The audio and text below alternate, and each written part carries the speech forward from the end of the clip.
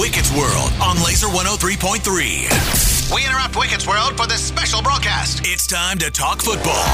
No, not you, Wickett. Sit this one out. This is Hike Chick with laser football experts Heather and Leigh. Yep, Wickett's wife. A football-y podcast on Laser 103.3. Hike Check Week 6, and man, last week, tough for the Hawkeyes. They beat Michigan State, but you gotta feel bad for Cade McNamara, right? He came to Iowa with the hopes of getting the Hawks offense right, and then goes down with a knee injury on Saturday. Season over. The silver lining was that the Hawkeyes did get the W to get to 4-1, but yeah. Losing Cade sucks, and now it's time to see what Deacon Hill has. Hill's got some potential. I mean, he was a 4-star prospect out of California. He accounted for 46 touchdowns as a junior. His senior season was mostly wiped because of COVID. And he did throw a touchdown last week on the way to a win. A week of practice will definitely help before the homecoming game with Purdue on Saturday. Hawks, a 2-point favorite. As for the Cyclones, they gave up 50 to Oklahoma. 5-0, in case that wasn't enunciated well enough. 55. That's 5-0 to Oklahoma, who was obviously not looking past ISU to the Red River shootout.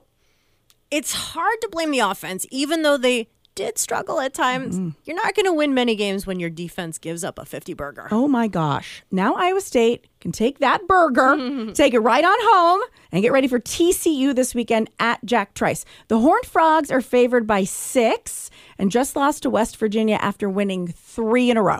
To the NFL and the Big Five, we're recording this during the Bears and Commanders. Go Bears! Not. The Chiefs, who didn't look great last week against the Jets in front of Hugh Jackman and Ryan Reynolds. Head to Minnesota. Ryan Reynolds. The Vikings just beat Carolina to get their first win of the year. How'd they do it? By throwing the ball to Justin Jefferson, always smart, and watching Alex Madison actually look good carrying the football. The Cam Akers trade must have lit a fire under Madison. Well, they'll all have to step it up more if they want to keep up with Patrick Mahomes and company. I'm pretty sure he won't throw 2 interceptions this week. On paper, this Sunday night game looks incredible. The 4-0 49ers and the 3-1 Cowboys. This could be an NFC Championship preview, but are these two teams really as good as their records say they are? Great question. Here's a list of the quarterbacks the Niners have beaten this year. Okay. Kenny Pickett, Matt Stafford, Daniel Jones, and Josh Dobbs. Yeah.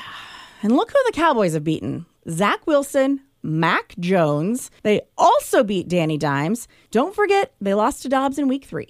I think we can agree that these two teams are near the top of the NFL, but neither team has beaten a team with a winning record yet. So let's pump the brakes. Who are you taking? I'm going to go with the quarterback I trust, not to screw up more, and that's Brock Purdy. Oh, Iowa State Cyclone, I'm not going to want to put him in my pocket.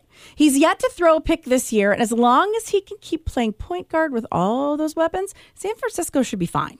Everything that Brock's. And finally, we'll see how the Packers can bounce back after getting embarrassed by the Lions on Thursday Night Football when they play the Raiders in Las Vegas on Monday night. Green Bay should have a full-strength Aaron Jones and Christian Watson for this one. As long as the offensive line can give Jordan Love some time, give the man some time, the Packers should be able to move the ball on that bad Raiders D. Wickett and I did put a bet on our fantasy head-to-head last week.